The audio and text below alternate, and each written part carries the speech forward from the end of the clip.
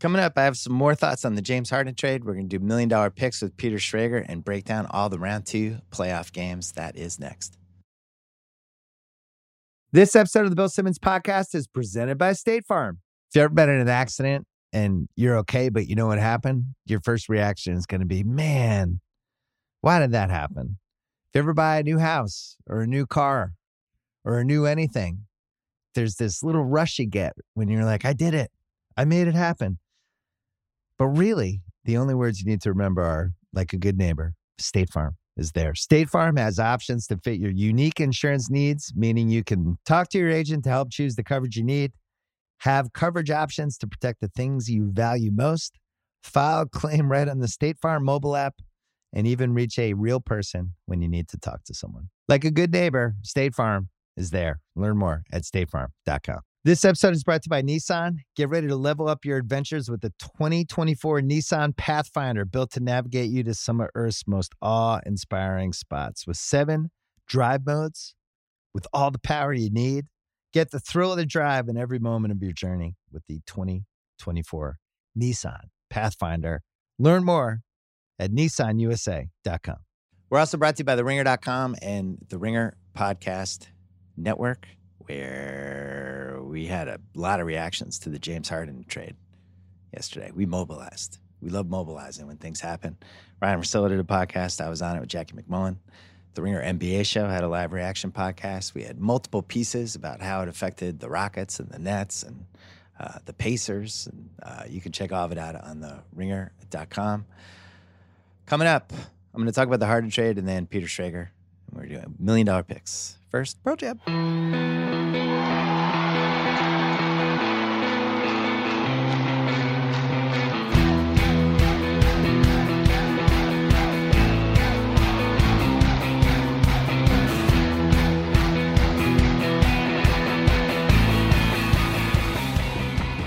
All right, I wanted to hit the Harden trade just a little bit more. I talked about it on Marcelo's podcast yesterday after it broke. Just as many quick reactions as we possibly could have. That trade, I don't want to say it came out of nowhere because we knew Harden was going to get traded, but it really seemed like the Lakers game and his effort in that game and how he looked and the vibe on the bench, it just sped everything up. It was a 2-horse race. It was Brooklyn and Philly. And I spent most of the day on Wednesday assuming that Philly was going to get him. And it just seemed like they had the one trump card, which was Ben Simmons. It seems like they were engaged in trade talks. And with the Kyrie piece of everything about not knowing when he was going to come back and the fact that it didn't seem like Karis LeVert and Jared Allen and, a bunch of picks was going to be enough to get James Harden, it just seemed like a matter of time. All right, Philly's going to get him. Is Maxey going to be in the deal? Is it just going to be Tybalt and Harden and a bunch of picks? Like, what's it going to be? And then the Brooklyn thing just came out of nowhere. And, the first thought I had thinking about it the last 24 hours and chewing on it is it really is potentially an incredible missed opportunity for Philly that they didn't get him. And I'm not faulting them for not getting him, because I think what happened is they were going to go as far as they were going to go. They're not going to pay 150 cents on the dollar. They have a really good team, and they have Embiid, who's totally engaged and looking like an MVP candidate, and a bunch of good assets, and they have a chance to make the finals. So you're not going to make a panic trade if you don't have to. I think Brooklyn was in a different situation. They were in full panic trade mode because it's year 2 of the Durant experiment. Year 1 got thrown out because he got hurt. And this was the first full year we were supposed to see Durant and Kyrie together. We only got to see it for 2 weeks. Now the Kyrie status and when he comes back and all that stuff, all of that's up in the air. And I really think this was driven by a fear that they were going to lose a second year with KD here. That if they couldn't figure out how to navigate this Kyrie situation, whether he came back or not, whether he was going to be erratic all season, however it was going to play out, they would just miss another window with Durant, who, has been in the league since 2007. And as we found out with him in the 2019 playoffs, you never know. And from what I heard, Brooklyn just got super aggressive to the point that, the amount of picks that they put into this trade and the risk that they were willing to take with a team, in 2025, 26, 27 with some of those swaps and those picks is about as crazy of a risk as you can take when you don't know if you're guaranteed to be a finals team. I think when the Lakers did it with Anthony Davis, and I thought they overpaid too much even with that. And I said so at the time, and I still feel like they gave up an incredible amount considering they weren't bidding against anybody else. He wanted to go to the Lakers. He had the same agent as LeBron James, and the Lakers was going to be the team. And New Orleans basically extracted as many assets as they possibly could. But when they got Davis, guess what? They had LeBron and Anthony Davis, and they were one of the three best teams, and that was a lock.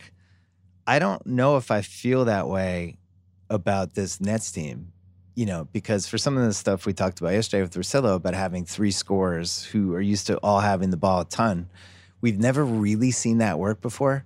We've seen variations. We've seen Bird, Mikal Parrish, three stars that complement each other. We've seen Pierce, Ray Allen, KG, where KG took a lot less shots. Ray Allen sacrificed a lot. All those guys sacrificed something.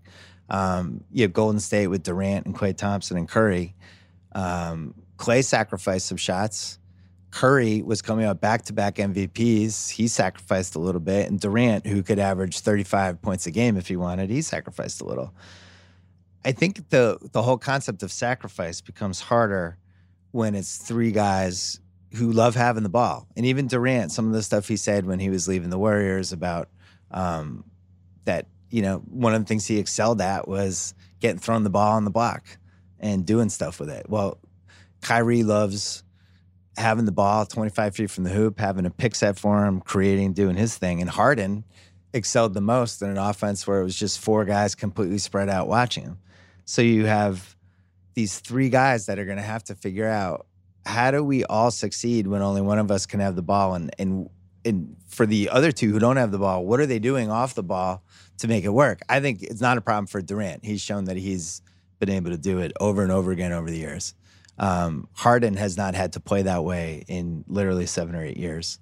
And Kyrie is probably a safer bet to be able to pull it off again than maybe you'd think, just because he did it in Cleveland. He was able to kind of lie there and waiting during games, and then when they needed him to take over for 4 minutes, he could.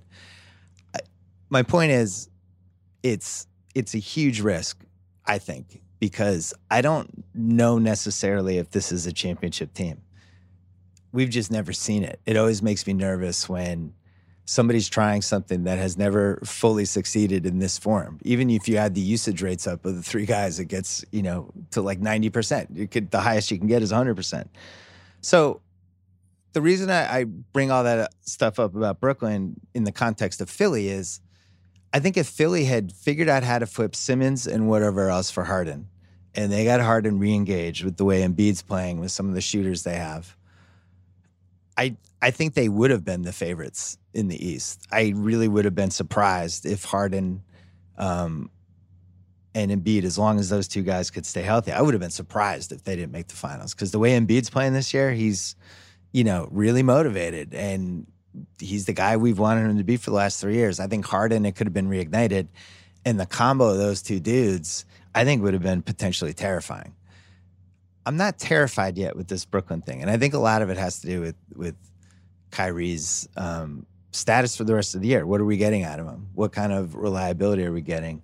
Now, you could argue, could it just be Durant and Harden and a bunch of role players? Could that be enough? Yeah, it might be. There's no standout team in the East. Like, you look at their team now, Durant, Kyrie, Harden, Joe Harris, DeAndre Jordan, who got benched, Landry Shamet, who hasn't played that well, TLC, Brown, Jeff Green, and whatever two buyout guys they end up getting. Yeah, that could be enough. It was certainly, you wouldn't have guessed that it was enough for Miami last year. I look at that Indiana team, and from a talent standpoint, I really like the Indiana team, especially when TJ Warren comes back. I thought they were a stealth contender anyway, and it had a chance to be the 2021 version of the Miami Heat last year in the bubble, but the Sabonis-Brogdon combo has been great. When Warren comes back, having LeVert as a more stable version of what they wanted from Oladipo, somebody who's not in a contract here. The two Holidays, McDermott, Miles Turner, who's been really good this year. Sumner's been good, and McConnell. To me, that's a really good playoff team. And I'm almost as excited to see them as I was to see this weird Brooklyn experiment. So anyway, there's a lot of moving pieces with this stuff in terms of I want to sit in front of a television and just see how this looks. With Indiana, it's a lot easier to envision because LeVert just goes in. Houston's going to be a mess. And I think that was another piece of the trade that maybe worked against Philly, as we talked about the missed opportunity for Philly here. Philly's going to be good. You know, you're getting Philly picks and pick swaps, and you have the combination of Embiid, who's a superstar entering his prime, a bunch of other solid assets, and you have Daryl, who, when he was in Houston, always figured out how to compete no matter who was on his team. So if you're just looking at it from Houston's perspective, what has a better chance to crater and bottom out? It's got to be Brooklyn. And I'm sure that's one of the reasons the picks were so appealing to them. Harden only under contract for, another 2 years, and Durant could get out of there after year 4, all that stuff. I'm sure that was hard to compete against. I think the key with Houston, 2 things, why I think they're actually blowing it up. No Jared Allen, they didn't keep him. Now, they would have had to pay him after the year, but they just decided they'd rather have a pretty crummy pick over keeping him, and then they wanted Oladipo in a walk year versus 3 years of LeVert. All of that points to a team that looks like they're going to really try to gut themselves and start over, which will put them in the same position as Oklahoma City. So again, none of this is Philly's fault. I do think they try to get too cute. I think there were moments during the last 3-4 weeks, especially when Kyrie and Durant looked really good coming out of the gate, that maybe that's when Philly could have jumped on this. But it's a bummer because I think Harden on Philly would have been really something. So Harden's Houston legacy quickly. He was there 8 seasons plus the really crummy 3 weeks he had this time. 2018 MVP. He had 6 top 5 MVP finishes, 3 second place MVPs, 1 third place. He was 6 first team All-NBAs. He was the highest non-MJ or Wilt scorer ever for one season. He led the league in scoring and assists separately. He reinvented the threes and free throws thing and basically started a revolution with that, became the prototype for if you do these 2 things at a high level, you're going to be really successful and maybe you don't need anything else. He was in one of the most famous what-if trades ever in 2012, which is a trade that I think is one of the 3 or 4 greatest what-ifs in the history of the league. He perfected the step-back 3 and the Euro step. 2 things that were kind of lingering around, but he was the one that really popularized it. And I think the effect he's had on younger players with those moves, is going to speak for itself over the next 20, 25 years, whether you hate it or not. Incredible durability. If you look at all the guys starting with the 2012-13 season, he led the league in points, minutes, free throw attempts, free throws, and win shares just for that whole time, mainly because he was really durable.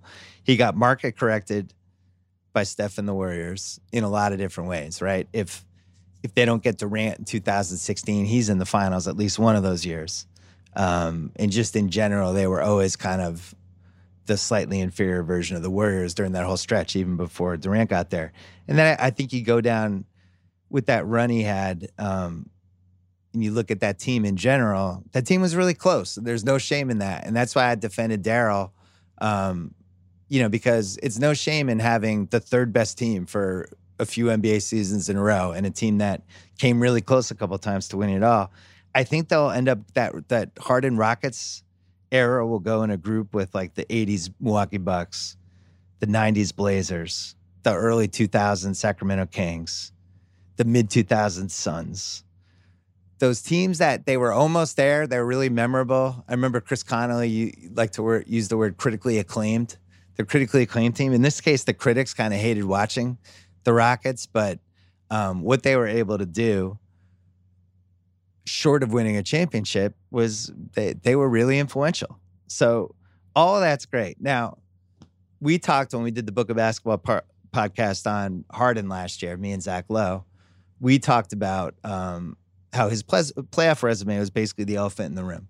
He had a basic no-show in the 2012 finals. He was really bad in that series, and people have always thought that was one of the reasons he got traded.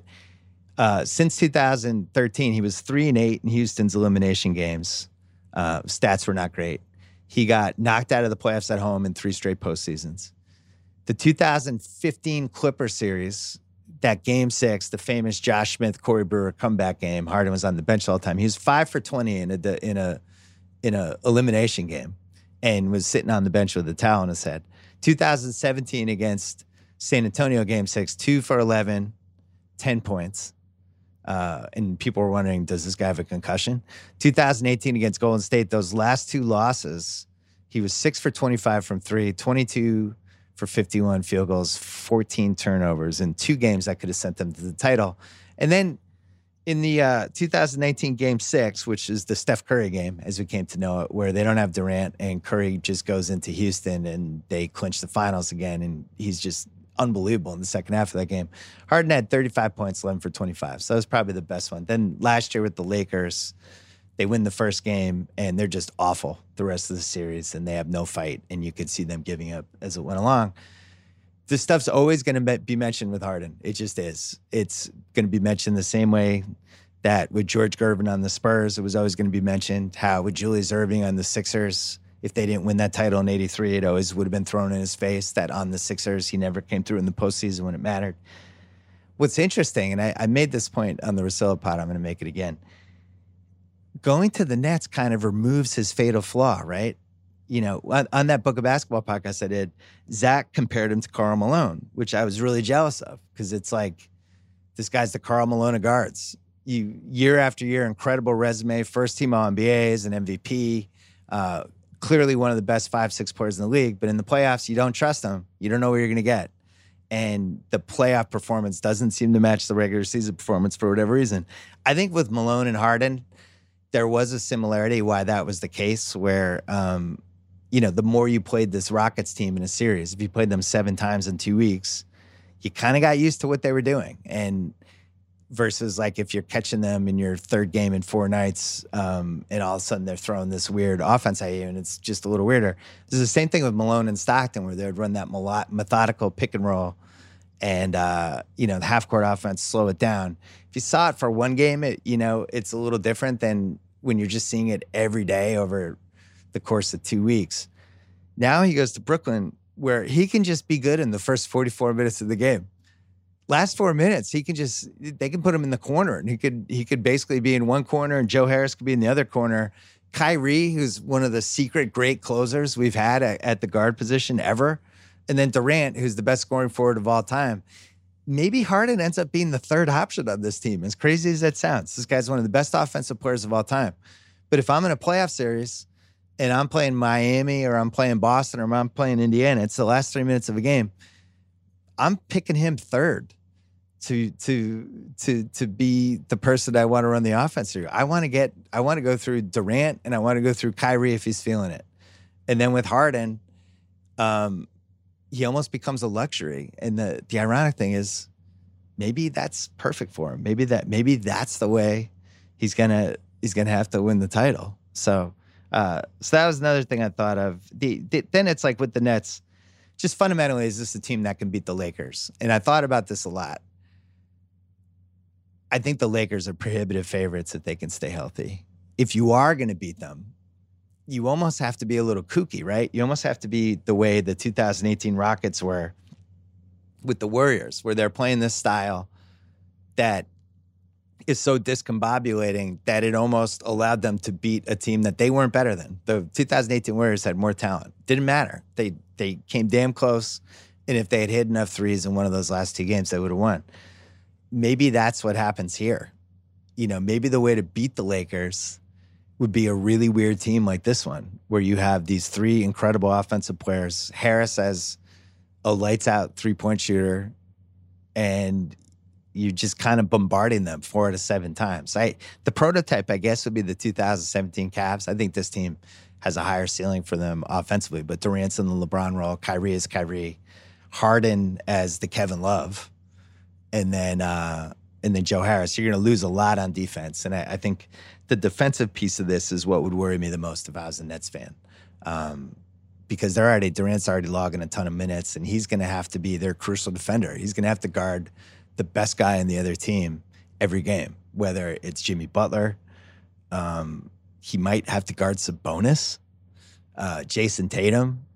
clearly LeBron if there's ever a series with that. So unless they address that with some move that I don't see, that's a big burden on Durant coming off a torn Achilles and all the stuff that's happened to him. But so on the one hand, I don't think they're a guaranteed contender, which would have made me so nervous to give up all those picks. And by guaranteed contender, I mean put them in the finals. They're playing the Lakers. I don't feel that way. On the other hand, them at their best is the East's best chance to beat the Lakers this year. So that's why it's such a fascinating trade. The Harden piece about him throwing away these first couple weeks of the season, that's just going to go on his resume. It has to be mentioned. And people are very forgiving with this stuff, and they forget. They certainly forgot with Vince Carter in 2004 when he basically decided to stop playing hard for Toronto until they traded him. That stuff fades away over time, but it's not a great way if you're one of the best 35, 40 players of all time. It's just not a great thing to have on your resume. Last thing I was just thinking about, had Durant gone to Boston in 2016, and I caught him on different podcasts saying at one point he did really think about it. Then it was never going to happen. He just would have stayed in OKC, whatever. I think if he goes to Boston in 2016, it's kind of incredible how much the league changes because, first of all, I think the Warriors probably make a run at Al Horford or they just keep Harrison Barnes. Either way, they're weaker. The Celtics could have potentially ended up with KD and then Kyrie a year later, and you would have had the KD-Kyrie combo anyway. I think the Cavs, it would have been neck and neck with them in the Warriors because the 2017 Cavs were better than the 2016 Cavs. I really believe that. So you could argue they could have gone back-to-back. Hayward probably stays in Utah, and maybe they don't get Donovan Mitchell, so there's a whole bunch of what-ifs that come out of that.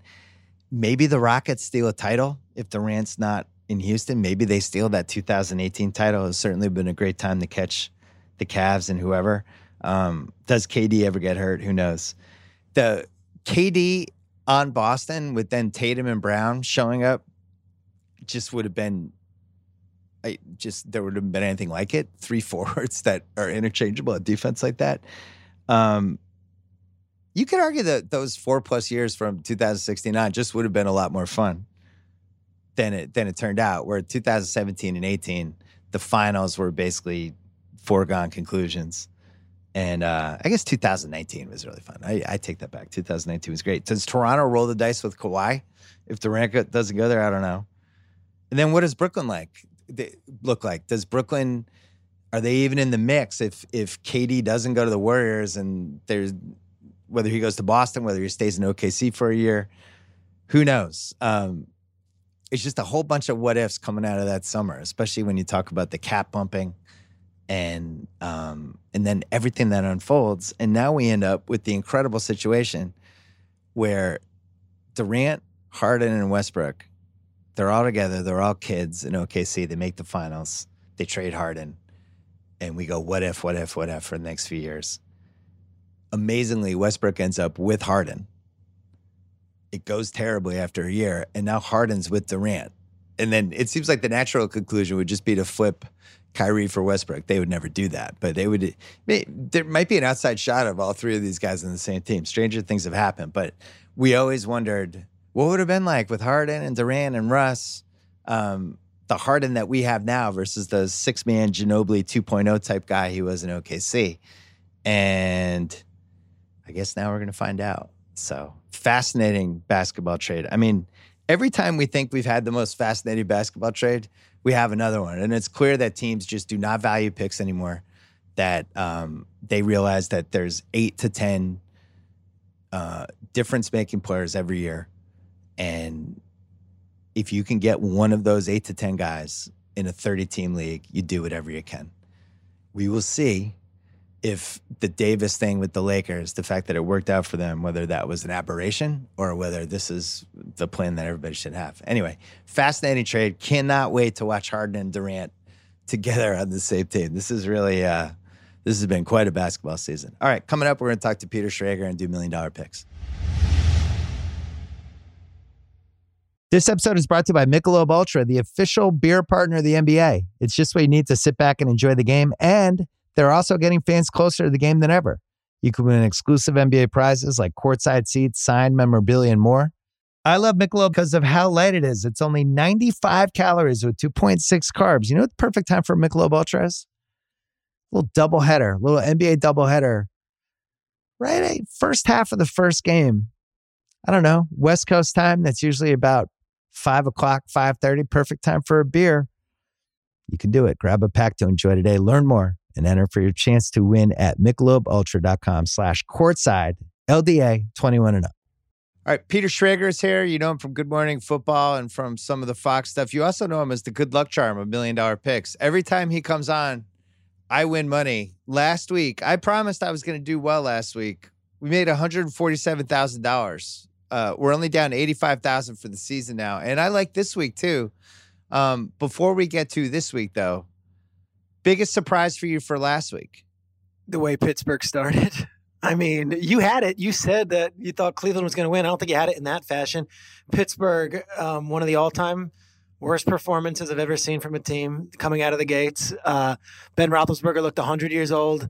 And the fact that they were down 28-0 before the game even started, after watching 5 games of football and being upset by the Bengals 2 weeks ago in similar fashion, I have no idea how they couldn't be motivated and ready to play that game. I guess, I don't know what a team's record is when the game starts with the center snapping the ball 7 feet over the quarterback's head, followed by the quarterback just kind of uneasily circling the ball over just following it. And I've never seen a worse play that was a worse omen to start a game. And yet you go back and you think, like, if they don't punt on 4th and 1 and they get that, they're down. It's a 1-score game. And I felt like they had so much momentum and the Browns were gassed. And, you know, as we think about the Browns this week, and the lesson of round 2 is always don't overreact to round 1. Yep. Hold your horses. Don't overreact. Steelers fired their offensive coordinator. They didn't pick up his contract, so he's gone. But you're right. Yeah. It's, you know, you go into the 4th quarter. It's a situation where you're like, all right, we're rolling. It could be a 1-score game. And it's 4th and 1 in the Browns territory. And then Tomlin rolls out the punter. And Vrabel did it earlier in the day. Yeah. And you're like, all the analytics and all this thing. Like, and then they still, and Vrabel's actually good with the analytics. Historically, he does it well, and he's got a guy there. And like, even then, 4th and 2 with Derrick Henry behind him, they're like, "No, we'll punt," and then you don't win. That's not just how it works.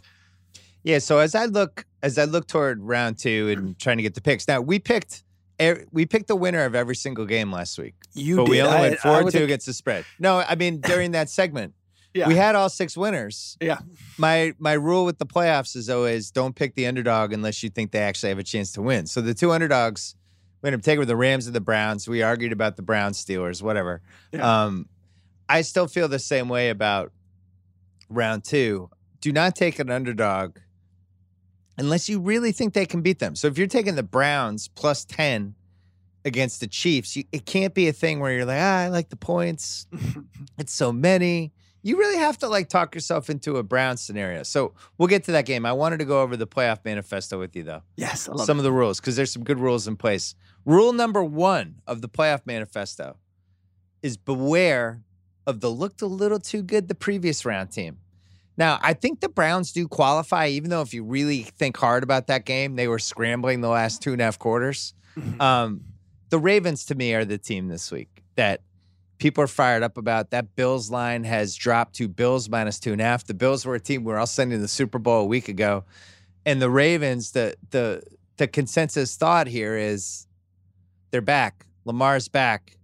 They got it. They got this. Different Ravens.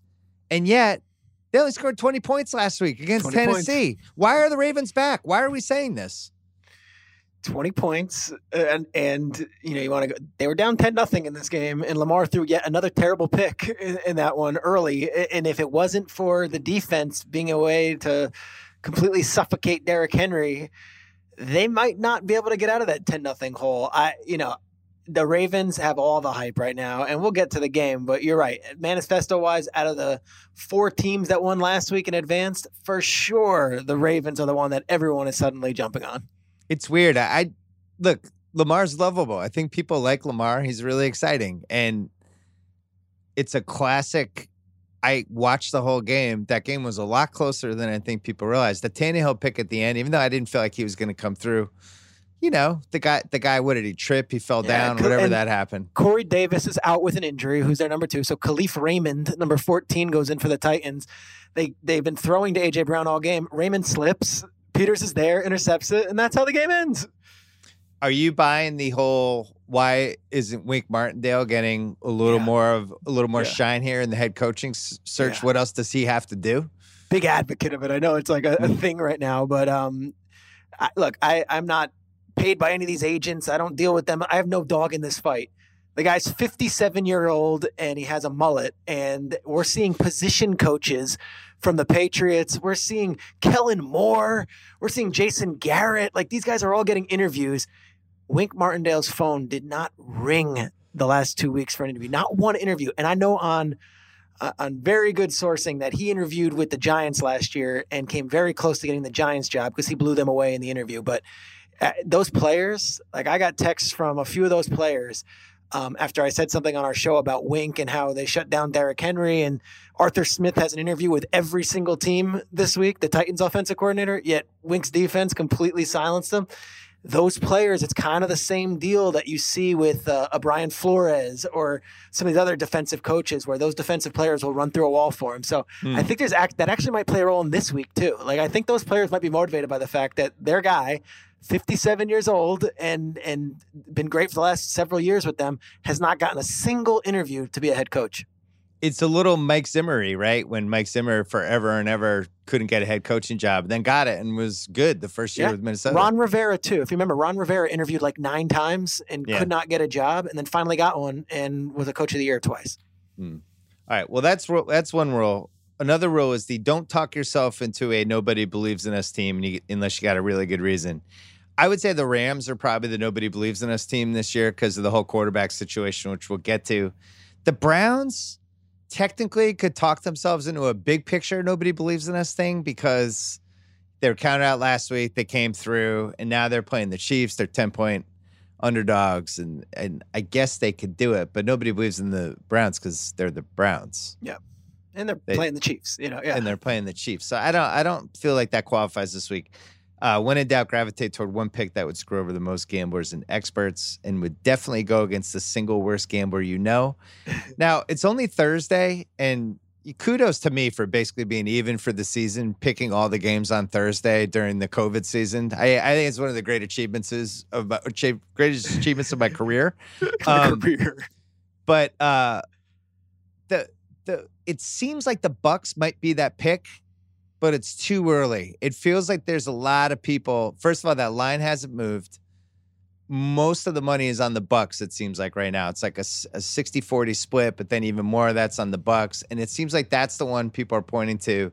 If they could only take one underdog this week, it would be the Ravens or Bucs. But the Bucs, because of the Saints, because of Breeze with the 11 broken ribs that he recovered from, just in general, they didn't look great against the Bears last week. The Bears are kind of weirdly in that game. Yep. And I feel like by Sunday, the Bucs will be this pick. What do you think? I agree with you. I think the Bucs are hot. Obviously, we've been talking about that for weeks, but also the elements. This is indoors. There's no fans.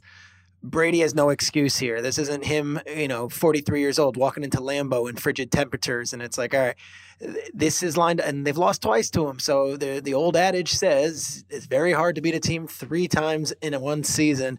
I think the money might go very heavily towards the Bucs. All right. Well, we'll get to the case of the Saints in a second. So we had to tweak. Oh, rule number 11 is don't ever talk yourself into a terrible QB ever for any reason. Yeah. Came through last week with Trubisky in a beautiful way. Did not come through with Washington because Alex Smith didn't play. And I actually would have been scared enough of Heineke that I don't know how eagerly I would have taken Bucs minus 8.5 because like you, I watched that one game when he played. It was like, this guy can actually do a couple things. It was more like I really thought if Alex Smith was playing, the Bucs were winning by 100. Absolutely. And then I think Washington realized that. Yeah, they were like, oh yeah, we actually can't play this guy. Rule number 13. I have to tweak this a little bit. We'd take Andy Reid out. Had to add a relationship twist. This is important.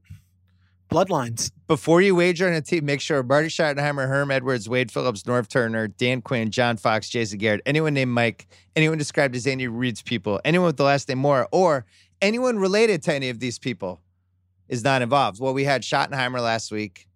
And then Turner. So the Bloodlines were 0-2 last week, right?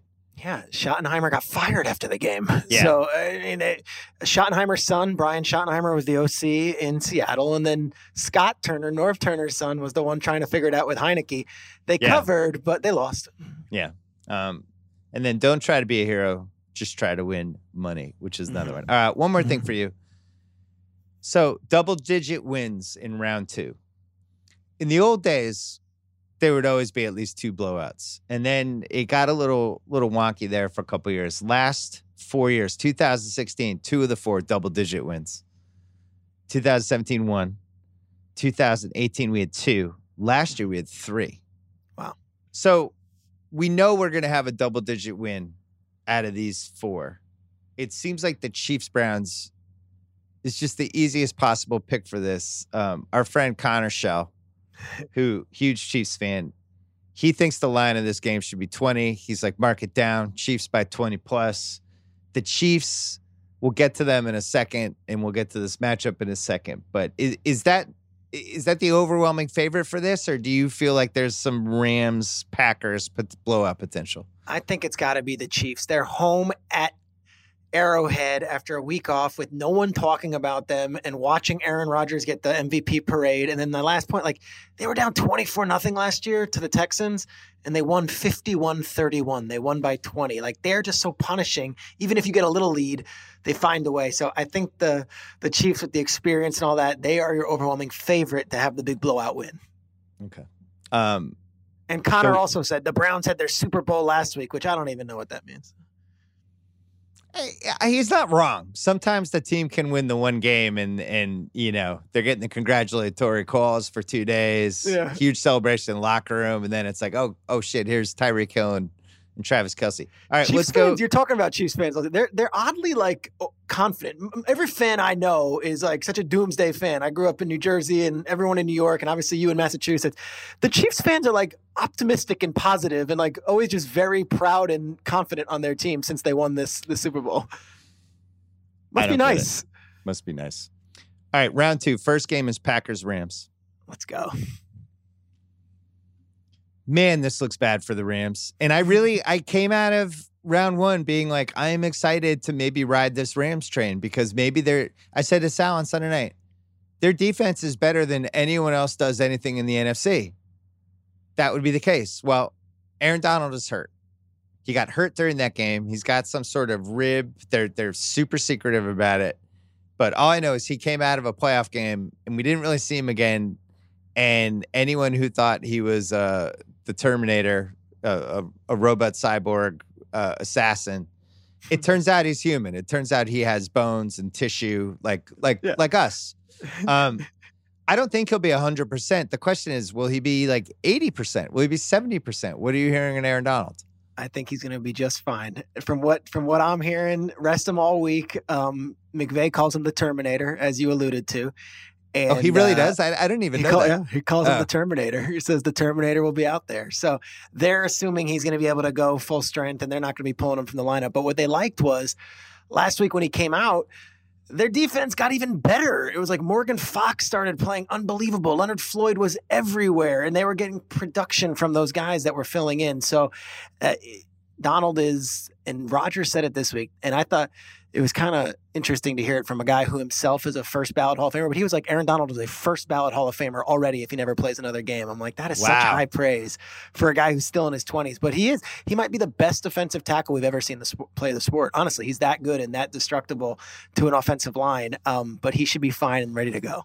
He is on the short list for me. I've been watching football since the mid-'70s, and LT is always going to be the best defensive player I ever saw. It's like a Jordan thing. It's like, all right, you're going to have to top LT, and it's going to be a road game for you because LT, for me, is a home game. I just think he's the best. But there's the next group of guys, I just think Aaron Donald's on it, whatever that short list is. And I think Reggie White had a few years there where he was just completely out of control. And but there seems to be a guy every 5 years. Aaron Donald's the guy now, but he's on the short list. And however many people on that list is really up to the person. So he's hurt. You're saying he might be fine. Cooper Kupp also hurt. What's the deal with him? I think he'll be all right. So you're doing 2 think he'll be all right. Okay. Yeah. I don't like that 2 of their 6 most essential guys are hurt. Haven't practiced, yeah. Goff, we got to talk this one out. So, yeah, let's do it. So Aikman, in the first quarter of that game, basically tips off that McVay was just out. Wolford was a better option for them at this point in the season. Now, Goff, broken thumb, no broken thumb.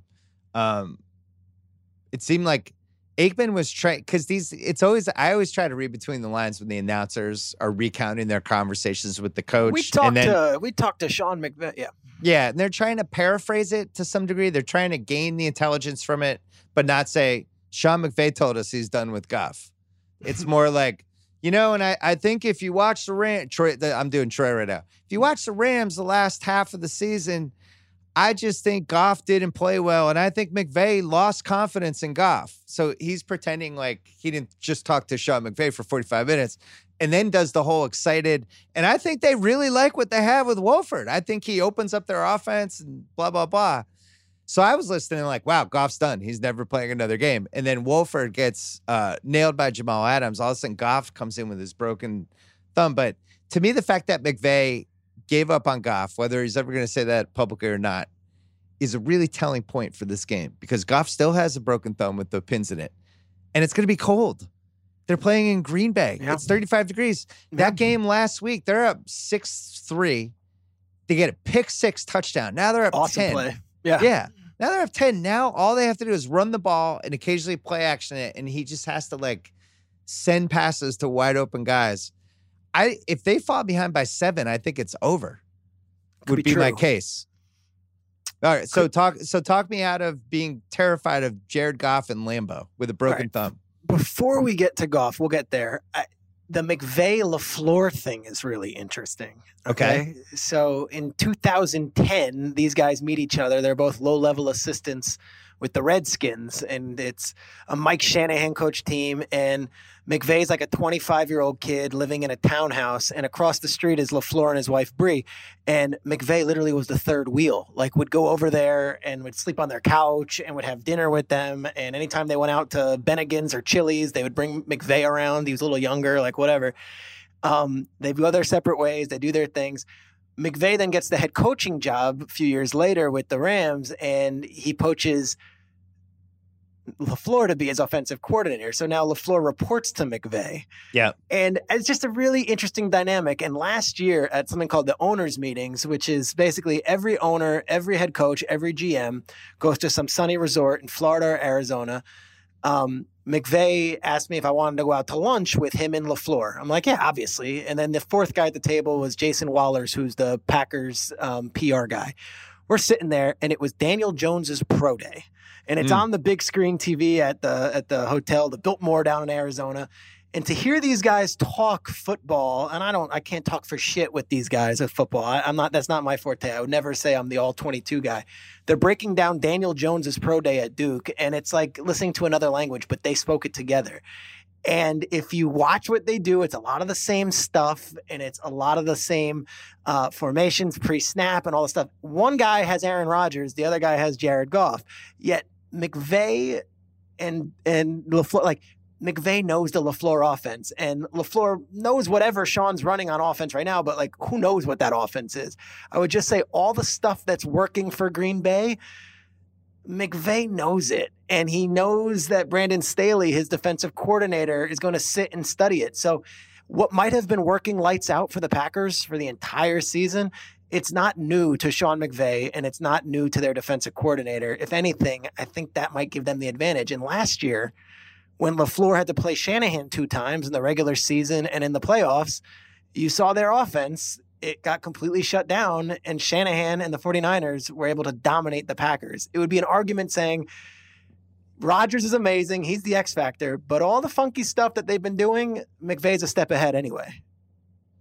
Yeah, see, this is where I'd want to go super nerdy for a second with the football stuff. I wonder what it is specifically, because it's almost like a cheat code, right? You develop a cheat code, and if you're playing this team that doesn't understand your cheat code. Well, I'll give you one little aspect of it, which I think we might see, and it's stuff that the football defensive coordinator types always talk about. You've got Devontae Adams, who by far is the best wide receiver in football, and that comes from NFL defensive coordinators. Over Diggs? I think over Diggs right now. Okay. This guy, what he can do from anywhere, outside, slot, everything. And I had a coach, not either one of these guys, tell me, you guys on your Good Morning Football show, you talk about DeAndre Hopkins and DK Metcalf and Devontae Adams in the same conversation. That's beyond insulting to Devontae Adams. That's how much better he is than those guys. Yeah. So what you'd think is you would put Ramsey on him and say, okay, let's isolate the two of them and then let's let Marquez Valdez-Scantling beat us. What you might see from the Brandon Staley defense, which is what the Rams have done a lot this year, is you put Ramsey on Valdez-Scantling. Oh, this is a Belichick trick. You just completely take out the number 2 receiver. Yeah. And then you double team Adams with Darius Williams and Troy Hill, and then you say, okay, pick your poison. You're not going to – and that might be what you see. So whereas other teams have tried to, line up their number 1 with Devontae Adams, you won't win. But they've got a defense in place that I think they can do it. And in the chess match deal, LaFleur knows McVay might do that. So then how does he adjust to do it off of that? So I love the mind games. Good. I love the relationships. But, I don't know if Adams goes nuts against this Rams defense. I don't know if he would against another defense, but this one particular with Ramsey and Darius Williams and them kind of knowing the offense, I don't know. Well, they have the Aaron Jones piece too. Although Cam Henry looked good last week, but Jones is, I just think can be electric. He can take over a quarter, stuff like that. So the entire argument you made about why that could be bad for the Packers offense, I would argue it's even worse for the Rams offense because they're running an offense that the other team knows, but they're running it with Jared Goff and injured Cooper Kupp. And I don't know. My buddy Gus always had a how many points are they going to score rule with some of these games. And it's like, can the Rams get to 14 points without a turnover? That would worry me. The warm weather team and cold weather. It does on paper it looks terrible. Here's what I would say: they had it, and you mentioned it, I think, with Cousin Sal, but they had a whole offense, and Aikman said it on the broadcast, whole offense set for Walford, crazy gimmicks and run option, and then he gets his neck, whatever shattered, he's out. That offense, I wonder if we start seeing, and then once Goff came in, it was like we got to run the most vanilla stuff and just get through this game. Now you got a full week, and I don't know if it's been announced anywhere else, and I have no problem telling you here on this podcast, you're not going to see Walford on. He's too hurt. They announced it. Goff's starting. He's out. Yeah, so he's out. Well, and the backup's going to be Blake Bortles. So if you're betting on the Rams, you're betting on a Goff-Bortles combo. And then the emergency quarterback is Hecker. So that's what you're looking at. But I would say McVay's got a deep playbook, and you might see Robert Woods throwing the ball. You might see reverses. You might see Cam Akers throwing the ball. You might see Wildcat. There's a chance you see a crazy offense from the Rams because McVay knows going in, we're not going to win with Jared throwing 35 times. There's also a chance I would never forgive myself for the rest of my life if I bet on Jared Goff and it's 30 degrees outside in Lambeau and he's got pins in his thumb.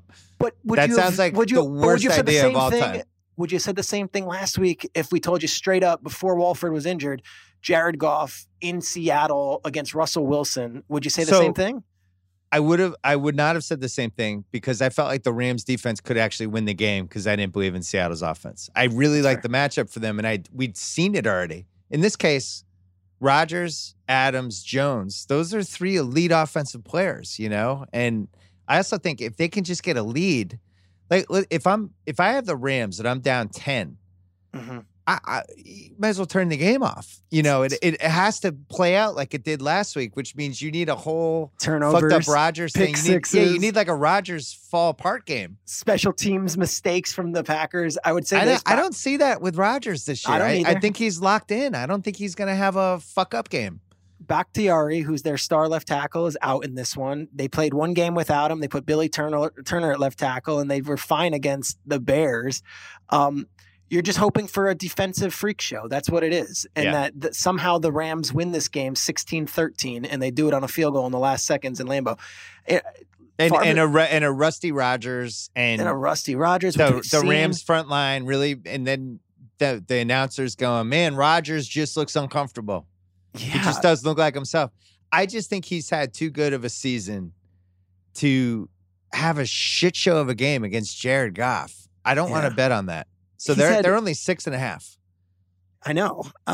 He had which by the way means you can tease them Yeah, he down had a bad 2-0. game against the Giants the year they went 15-1, the Hakeem Yes. Nicks Hail Mary game. So it's happened. It's happened. And then they lost to Kaepernick one year, but Rodgers didn't play bad. It was freezing. I was at that game in the division or the wild card round. So he's lost 2 playoff games in Lambeau. So it's not this crazy thought.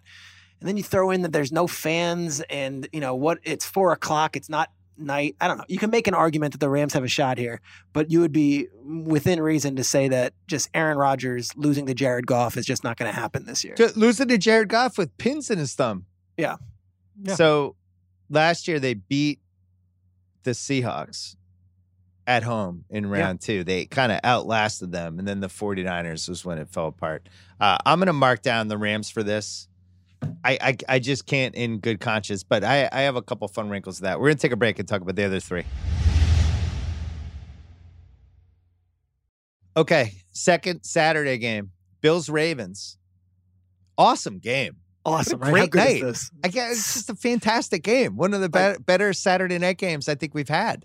Like so good, and like 2 cool fan bases that are like really like not the same old teams. Like I love this. This is good. Usually this was Patriots against like the Texans, 45-10. Like exactly right. So a couple things. We mentioned how the Ravens scored 20 points against Tennessee's terrible defense, and everybody had a jerk-off fest about it. Round 1 was, and everything goes wrong for the Bills game. The Colts were lights out. Mm-hmm. The only mistakes they made were like game management decisions. things. Yeah, Rivers was perfect the whole game, which is incredible. The receivers didn't have dumb drops. They had 450 yards in offense. The Bills didn't play that well, and Josh Allen did some young Elway plays, and they kind of pulled it out. My first question is, if we believe in the Bills, which I think we both do, and we really did last week, I don't think they're capable of playing 2 blah games in a row. I think they got their blah game out of the way. So if you're telling me they're going to play another blah game, then that means the last 10 weeks were a lie. Because if they're a really good team, they're not going to suck 2 weeks in a row, and they kind of sucked last week. They did, and Allen had a near terrible mistake, that fumble that. Oh, God. Gosh. Darrell Williams, number 75, didn't get any pub this week, but he might have saved the Bills' season. He's the big offensive tackle who chased the ball down and fell on it somehow. Yeah. Because that ball would have been Colts down 3, 4th quarter at the Bills' 40, and who knows what would have happened. Allen, I thought, was unbelievable at the end of the first half with those passes to Gabriel Davis, and I thought Beasley was gutsy, all that stuff. What if that is the Bills, though? Like the Ravens are going to bleed the clock and dominate the ball if they can. Like if it comes out and it's Ravens finally get a good start in one of these playoff games and get a lead and just run the ball with Dobbins and Edwards and Lamar and behind Pat Ricard, it could be that game that we were talking about last week for the Bills where you look up with the 2-minute warning and it's 7-3 Bills and you're like, wait, well, where'd the first half go? And in the second half, it might just be one of those grind it out, wait for a defensive play. And that one really gives the Ravens the advantage. I considered that point. Here's the thing. I'm not sold that Baltimore can score a lot of points against any playoff caliber type team. Now, Buffalo's defense did not look good last week, but the blueprint of it, they, control the ball, cut the clock down. So you're going to be in that 20 to 25 point range against Buffalo, right? I think you need more points than that. I think you need big plays, explosiveness. Like just looking at Baltimore this year, right? They played Pittsburgh. Well, that was that weird COVID game, but they only scored 14. I think Trace McSorley was at quarterback, The Indy game in week 9, they scored 24, but 7 was, I think, a pick 6. Yeah, it was Chuck Clark jumping over Phillip Rivers. Yeah. Pittsburgh in week 8, they put up 24. KC in week 3, they put up 20. I kind of think that's who they are. They're low 20s. They're fine with that. If it's a playoff game, right? I just think Buffalo is high 20s to low 30s, regardless of who they're playing. And I don't think – I know Baltimore's defense looked good last week, but I also thought Tennessee's offense looked bad. Yeah. And that missing Corey Davis was a big deal. And they stacked the line on Henry. He never broke one. Tannehill wasn't that good. Like, I'm not ready to anoint the Ravens defense as like, oh, they're ready. Here we go. And the fact that this line fell to 2.5, I think it should be 3 or 3.5. So all the Bills have to do is win by a field goal, and I win this. Like, I like the Bills. They haven't lost since that Hail Mary game. So even if they won last week, let's not forget they won. Like they did win that game. They're red hot.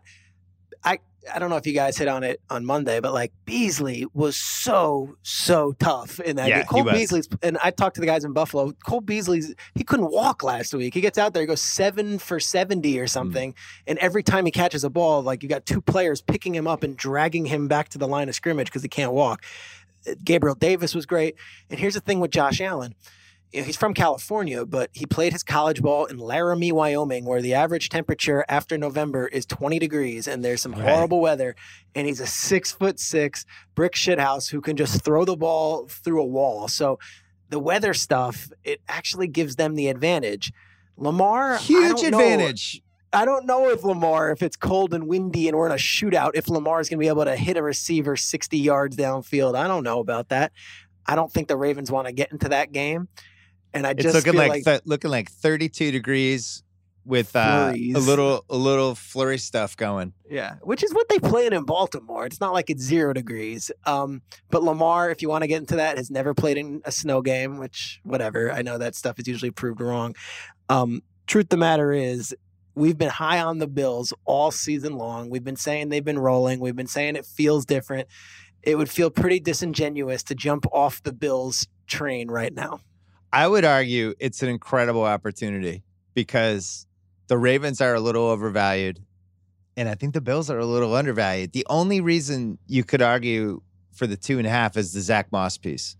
Yeah, I think that was crucial. It's going to put a lot of pressure on Singletary, and they don't, in my opinion, they don't have another running back.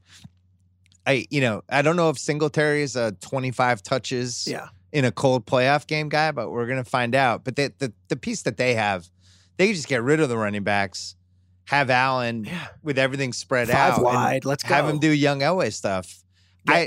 Get half tackled and flick it to Dawson Knox like that other guys can't do. The other running back's probably going to be TJ Yeldon, who is in the NFL still and is going to get some carries for them. They signed Devontae Freeman. Saw that. But I don't know if in 3 days he can get up to speed to go. Look, they've been really good. They've been really good at home. The fans, I don't think, played too much of a role last week. I don't know if they do it this week. There's only going to be 7,000 in there. Under the lights, I don't think Josh Allen's scared of any of that stuff anymore. Me neither. I think the Bills are the play unless this is just one of those miracle Ravens teams. The Bills have to be furious they're not playing the Steelers. They got to be so mad. Gosh.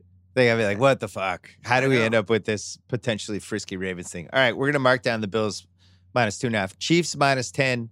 Browns is the first Sunday game. Clyde Edwards-Helaire is back. Mm-hmm. Cleveland's O-line is banged up. It's unclear how many guys are not playing, but it looks like Conklin might be out, which is a semi-big deal. He's a tackle.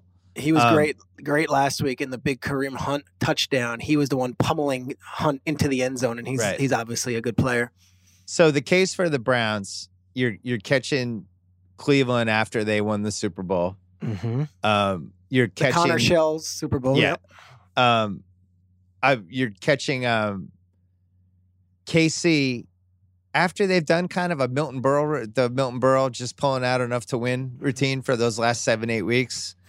They were on autopilot in a couple different ways. I don't think they were like going like, man, we got to go all out. And yet they won 23 of 24 games heading into week 17 when they Chad Henney'd the Chargers game and they lost. The only loss was that dumb Raiders game.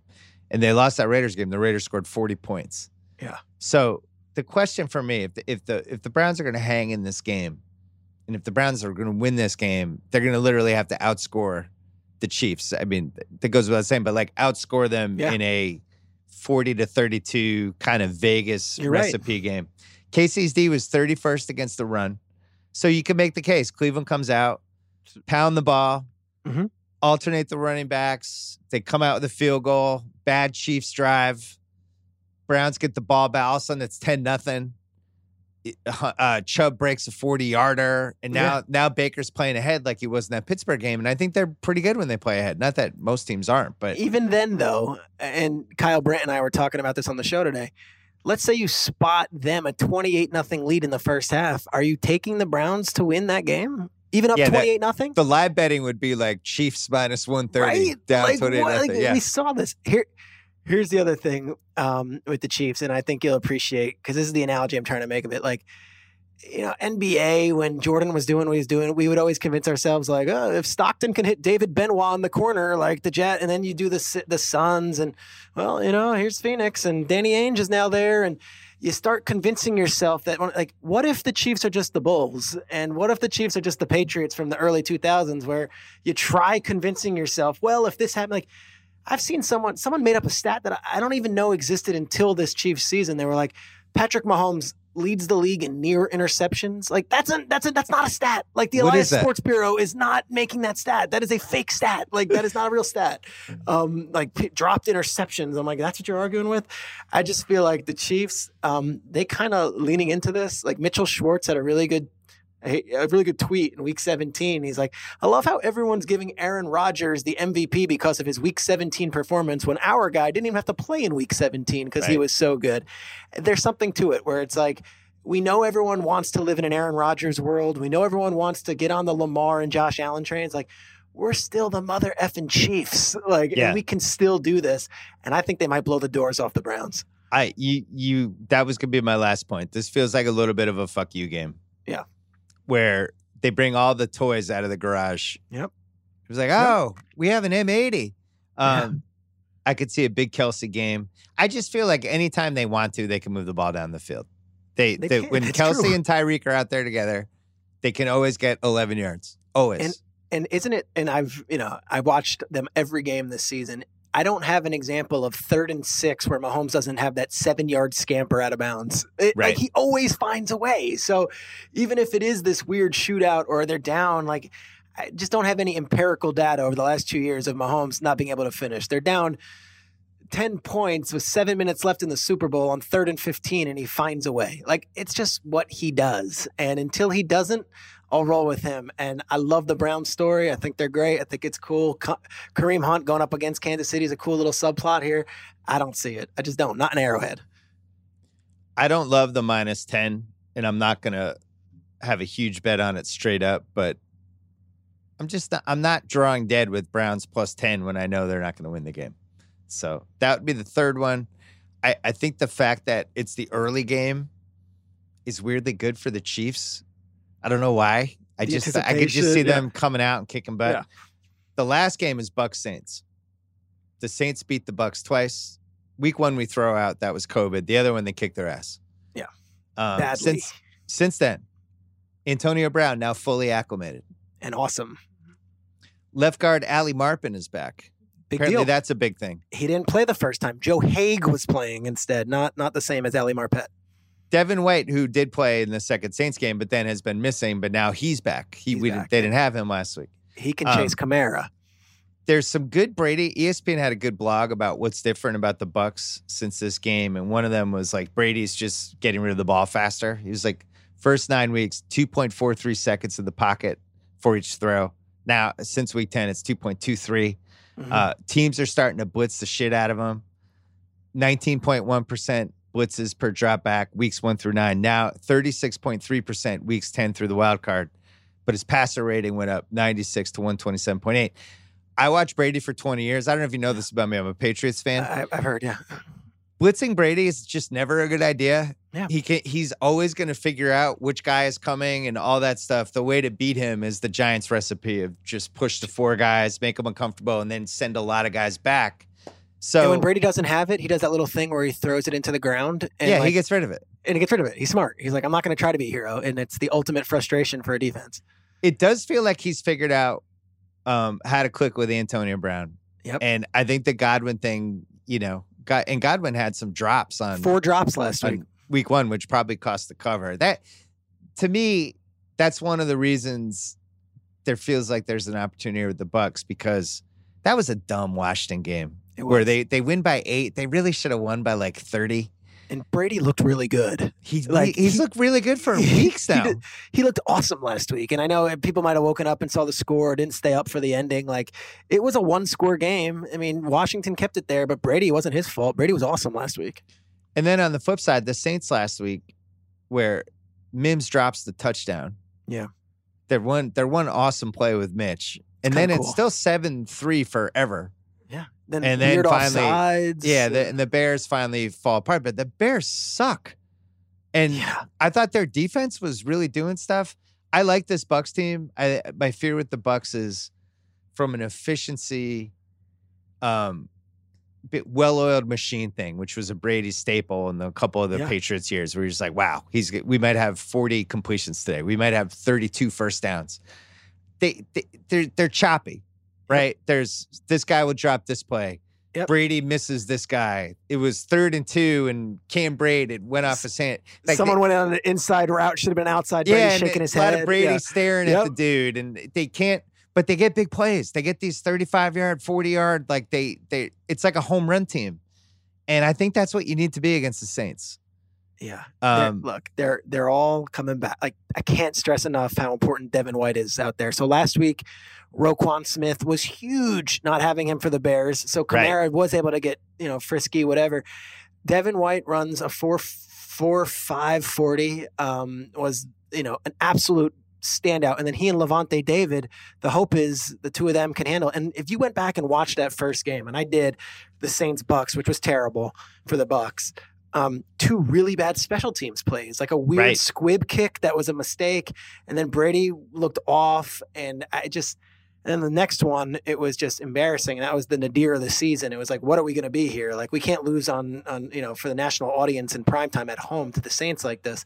I feel like they're such a better team now. And the vibe out of Tampa, and like Bruce Arians is a cool dude, and his whole thing is like, we're Super Bowl or bust, baby. Like, it's not this like one game at a time thing. It's like, we've got a mission here, and we know we're an all-star team, and we know we've been patched together here, but we are out to win a Super Bowl. Antonio Brown gets another $250,000 if they win the Super Bowl. There's all sorts of incentives for all these short-term contracts that they built in. And with Brady, it's like, it's kind of playing with house money right now. Like, I feel like if they lost in the divisional round, all right, like first year, maybe next year he comes back and we see what happens. For the Saints, if it's not now, it's not happening. Like, I feel like that might be weighing in on this. And I don't know. Everyone that is a part of the Buccaneers, the way they're talking about Brady is the same stuff you'd hear about New England, where it's like, this guy is just the man. Right. Like 20-year-old kid wants to follow him. Black guys, white guys, women on staff. Everyone's like, he is just emanates cool. And there's a confidence, and it's like, they will not be intimidated going into that game this Sunday night. The only thing you left out is just Breeze coming off the 11 broken ribs, and the ball is just in the air. It's on location every time, but it's in the air for a while. He can't really move around anymore. They're always trying to do gimmicks with Taysom Hill coming in, stuff like that. And it just feels like this Saints team is being held together by Band-Aids and saran wrap a little bit. Yeah, and Latavius Murray. Yeah, Thursday, Latavius Murray still hasn't practiced. Taysom Hill still hasn't practiced. Michael Thomas, he played last week, but is he fully Michael Thomas? You could pick apart this team. The truth of the matter is, Marshawn Lattimore has owned Mike Evans over the course of his career. So let's say that's a wash right there, and then you got to rely on the other guys. The other one is this, we've had a blast with this CJ Gardner Johnson. He's changed his name 3 times. I'm not trying to insult the guy, but like, he is the Patrick Beverly of the NFL, just is a complete agitator. Like, if he can get inside of Antonio Brown's head, if he can cause Mike Evans to pop off. He's going to go after Antonio Brown.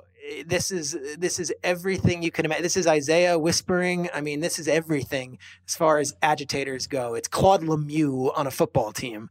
This is my fear with the blueprint for me for getting fucked on this Bucks pick would be one of those games. Antonio Brown gets kicked out. The punt returner drops it. First quarter. Yep. The Bucks run some Bruce Arians testosterone play, and it ends up it's a flea flicker that gets picked. Like that, they fuck the game up more than the Saints win the game is my fear. But here's my question for you: it's possible. You've watched football all season. Are the Saints going to beat the Bucks 3 times in a 4-month span? They're that much better than the Bucks? Because I think that sounds ridiculous. I know, but it's in New Orleans. I get it. And their defense is really good. I personally, you and I I'm taking the Bucks. I just can't see them losing 3 times, but I wouldn't be shocked, obviously, if the Saints are like, we're on a mission. The whole thing with the Saints, I said it last week. It's like, this is it. Like, this is the core. And they've been through so much together with the Minneapolis Miracle and the Nickel Roby-Coleman. And then the Bucks, it's like, what are we really invested in here? Like, yeah, we'd like to win, but it's not like we've been through the wars together. I feel like one team is like playing for, a decade's worth of grief, while the other team is an all-star team. That's the argument for the Saints, that this is a bigger deal than just, we're playing the Buccaneers in a game. Well, what about inside Brady? Turf Brady. I like Dome Turf Brady. Like, so I love Dome Brady. They had this year that I'm throwing the Saints game away in week 1. Played in Vegas, week 7, 45 points. Mm-hmm. Atlanta week 15, 31, and Detroit week 16, 47. But in general, Brady was always good indoors. I always, all the Pats fans were like, cool, we're indoors. Brady loves being indoors. Yeah, including Super Bowls, right? Yeah. So here was except for the ones in Glendale. Yeah. Or Minnesota. No. And so there was another team. One of the guys who works for the team texted me like last week before Washington, Tampa, and said, something no one's talking about. Brady's 43 years old. He's in great shape, all this stuff. Look at him in primetime this year. He's been terrible in primetime, especially outdoors. Because of the sleep thing? Yeah. Yeah, because of his whole deal with his sleep regiment, and the game starts at 9 o'clock. This game starts at 6:30, but it is indoors. And then the fact that they won last week outdoors with an 8 p.m. start, I don't think it's such a problem. But if you look at it, there is something to it. I don't know the Alex Guerrero TB12 method, but Brady has been significantly worse at night than he has been during the early afternoon. It's because he goes to bed at like 9. Yeah, and he's like on a schedule. But some games are played at 9. We're going to take a break and come back and do $1 million picks. Listen up, football fans. I got the perfect way to make the playoffs even more exciting this weekend. It's called a same-game parlay bet, and they're only available on FanDuel Sportsbook. Same-game parlay bet lets you combine multiple bets from a single game for an even bigger win during round 2. Combine the money line, the over-under, player props, all in one parlay. Best of all, FanDuel is letting you protect your parlay. That's right. You can place a 3+ same-game parlay and get up to $25 back if you fall one leg short with same-game parlay insurance. The playoffs, the perfect time to give one a shot. It's one of the many reasons you could win, and you should win, on FanDuel. I have an awesome same-game parlay coming up later that involves the tight end on the Chiefs. That would be my spoiler alert for that. But again, one of the awesome things about FanDuel Sportsbook, if you haven't already downloaded the app and signed up to get started, use my promo code BS at sign up. That is promo code BS to sign up. And if you're a current customer, then you're all set. Go check out Same Game Parlays, only available on FanDuel Sportsbook. Must be 21 plus and present in Jersey, Pennsylvania, West Virginia, Indiana, Colorado, Illinois, Iowa, or Tennessee. Refund issued as non-withdrawable site credit that expires in 7 days. Max refund $25 per day. Terms apply. Gambling problem? Call 1-800-GAMBLER. I'm going to throw some fun bets at you that we're not necessarily doing before we get to $1 million picks, just so you can. Lowest scoring team. Rams are plus 260. Mm-hmm. Highest scoring team. Bills are plus 550. Packers plus 550. Okay. I like. Do you want my 2 cents on this? No, if I'm just throwing stuff out, if anything delights you, just raise your hand. Where are the Chiefs with the highest scoring team? Well, they're the favorites. They're like plus 240. All right. Yeah. All right. Neither one of those I'm jumping on. The Rams are too obvious, and I feel like there's going to be some weird shit in that game. Well, Chiefs plus 240 is obviously, I was circling that one. How about this? Will any round 2 game go to overtime? Plus 210. So basically, you're getting the Buffalo game, which feels very feel over. Like it feels a little overtimey. I think Bucks Saints feels a little overtimey. You could also do, will any of the last 7 playoff games go to overtime plus 160, which I think is a better deal because you get next week's games and the Super Bowl. Next week. Get 7 of them. Yeah, let's do that one. Let's do that one. You like that one? Next two. Yeah, it's fine. Right. I can put one down for overtime. Goff passing yards over under 219.5. That seems high. Under. They're going to win this game with Cam Akers running the ball. That's how they're going to win this game. They're not going to ask Goff to throw that many yards. Under. That seems like an under. This is a same game parlay on FanDuel Rodgers 2+ pass TDs. Packers win. That's -184 combined.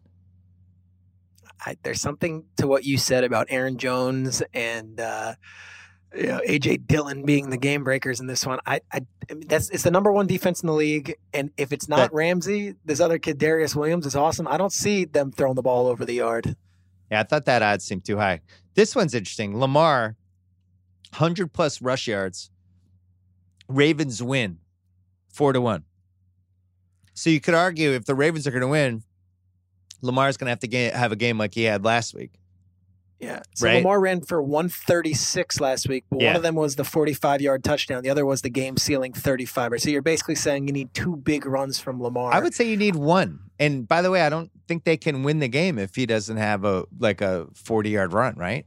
You're right. Yeah. I actually, 4-1. I'm in. I like it. I don't love it. Well, I don't think the Ravens can win. I just thought those odds were good. This one I really liked.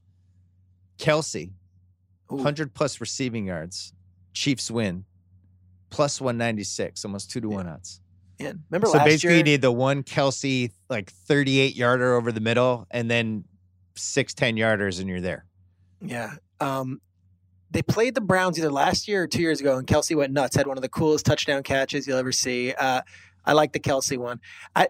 Do you know about the Texas Tech Oklahoma game from 2016? Do you know about that? No, tell me. Mahomes played Mayfield in a college game, and their history is incredible. So when Mahomes went on a recruiting trip to Texas Tech in 2013, his host was Mayfield.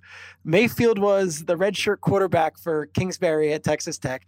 They play video games. They go out for a steak dinner, and after this steak dinner and video games with Mayfield, Mahomes is like, I'm coming to Texas Tech. Commits.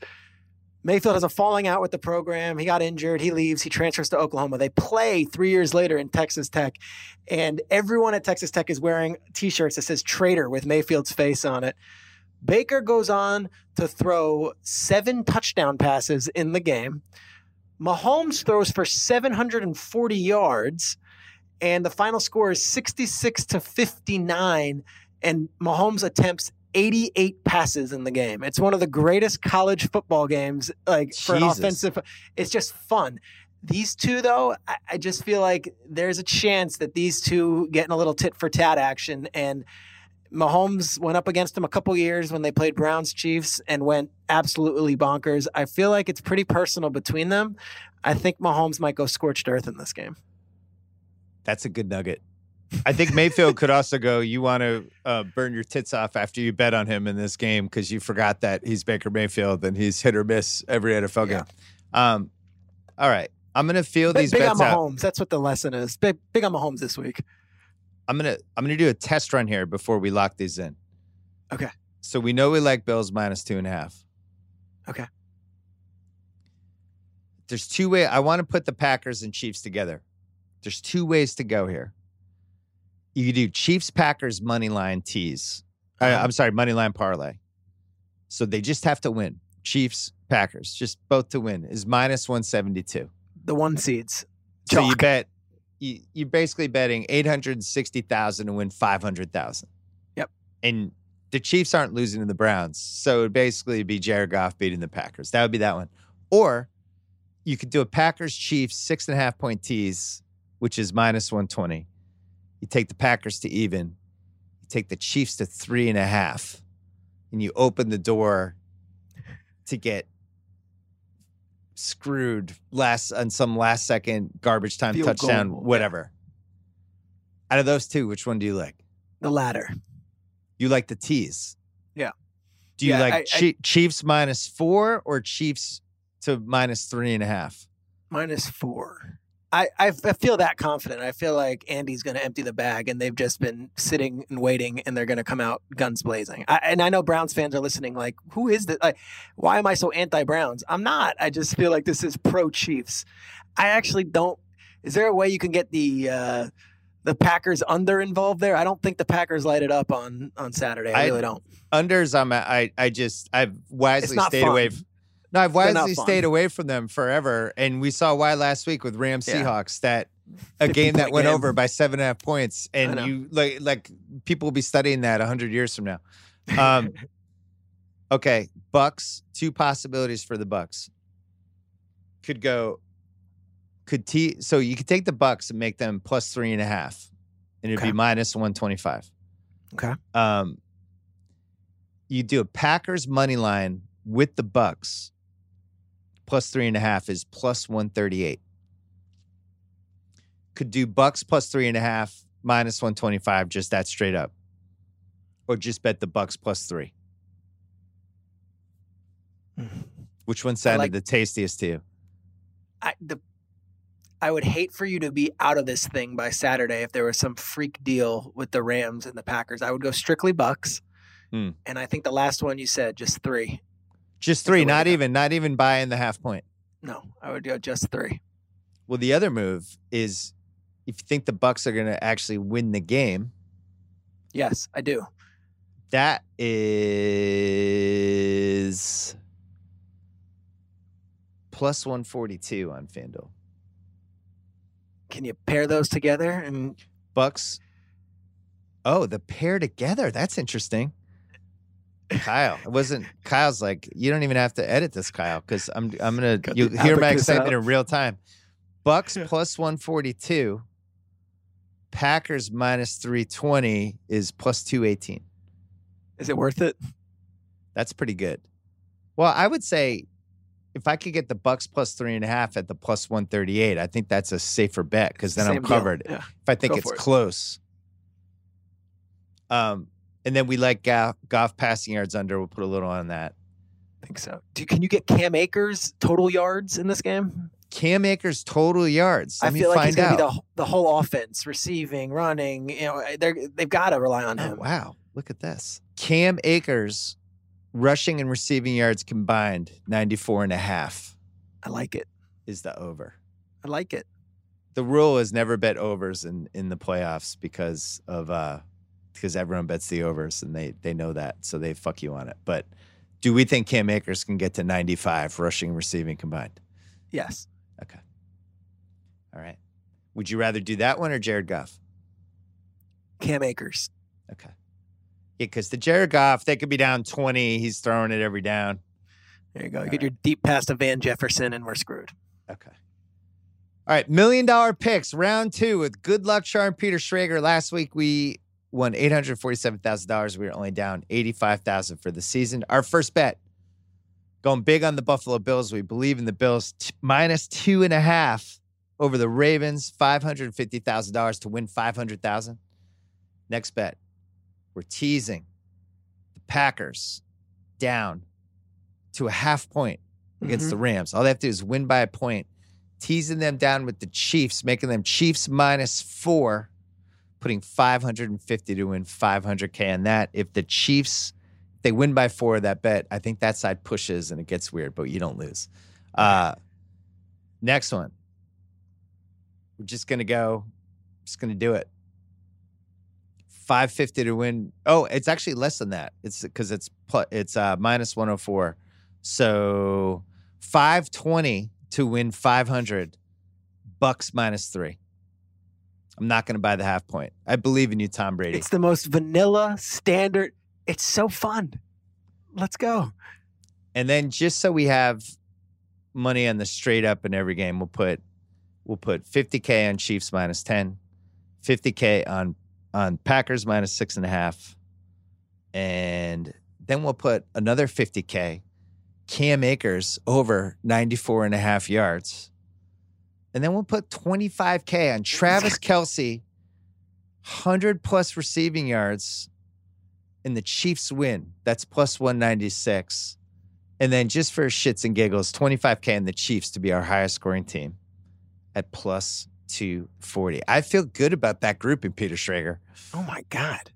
I feel great about it. I can't wait. Let's play. Let's go. You don't like that I went against the Rams. Something about the Rams scares you. But no, you could tell. You could tell. I can't pick against them. I just feel like, and yes, I am friendly with the coach and all that, and that's whatever. But I just genuinely feel like this is one of those bizarre games early on Saturday, and the Rams could pull out some crazy shit. So maybe they lose 35-0, and I'm proven wrong. But I wouldn't have been all in on the Packers 6.5 and all that stuff.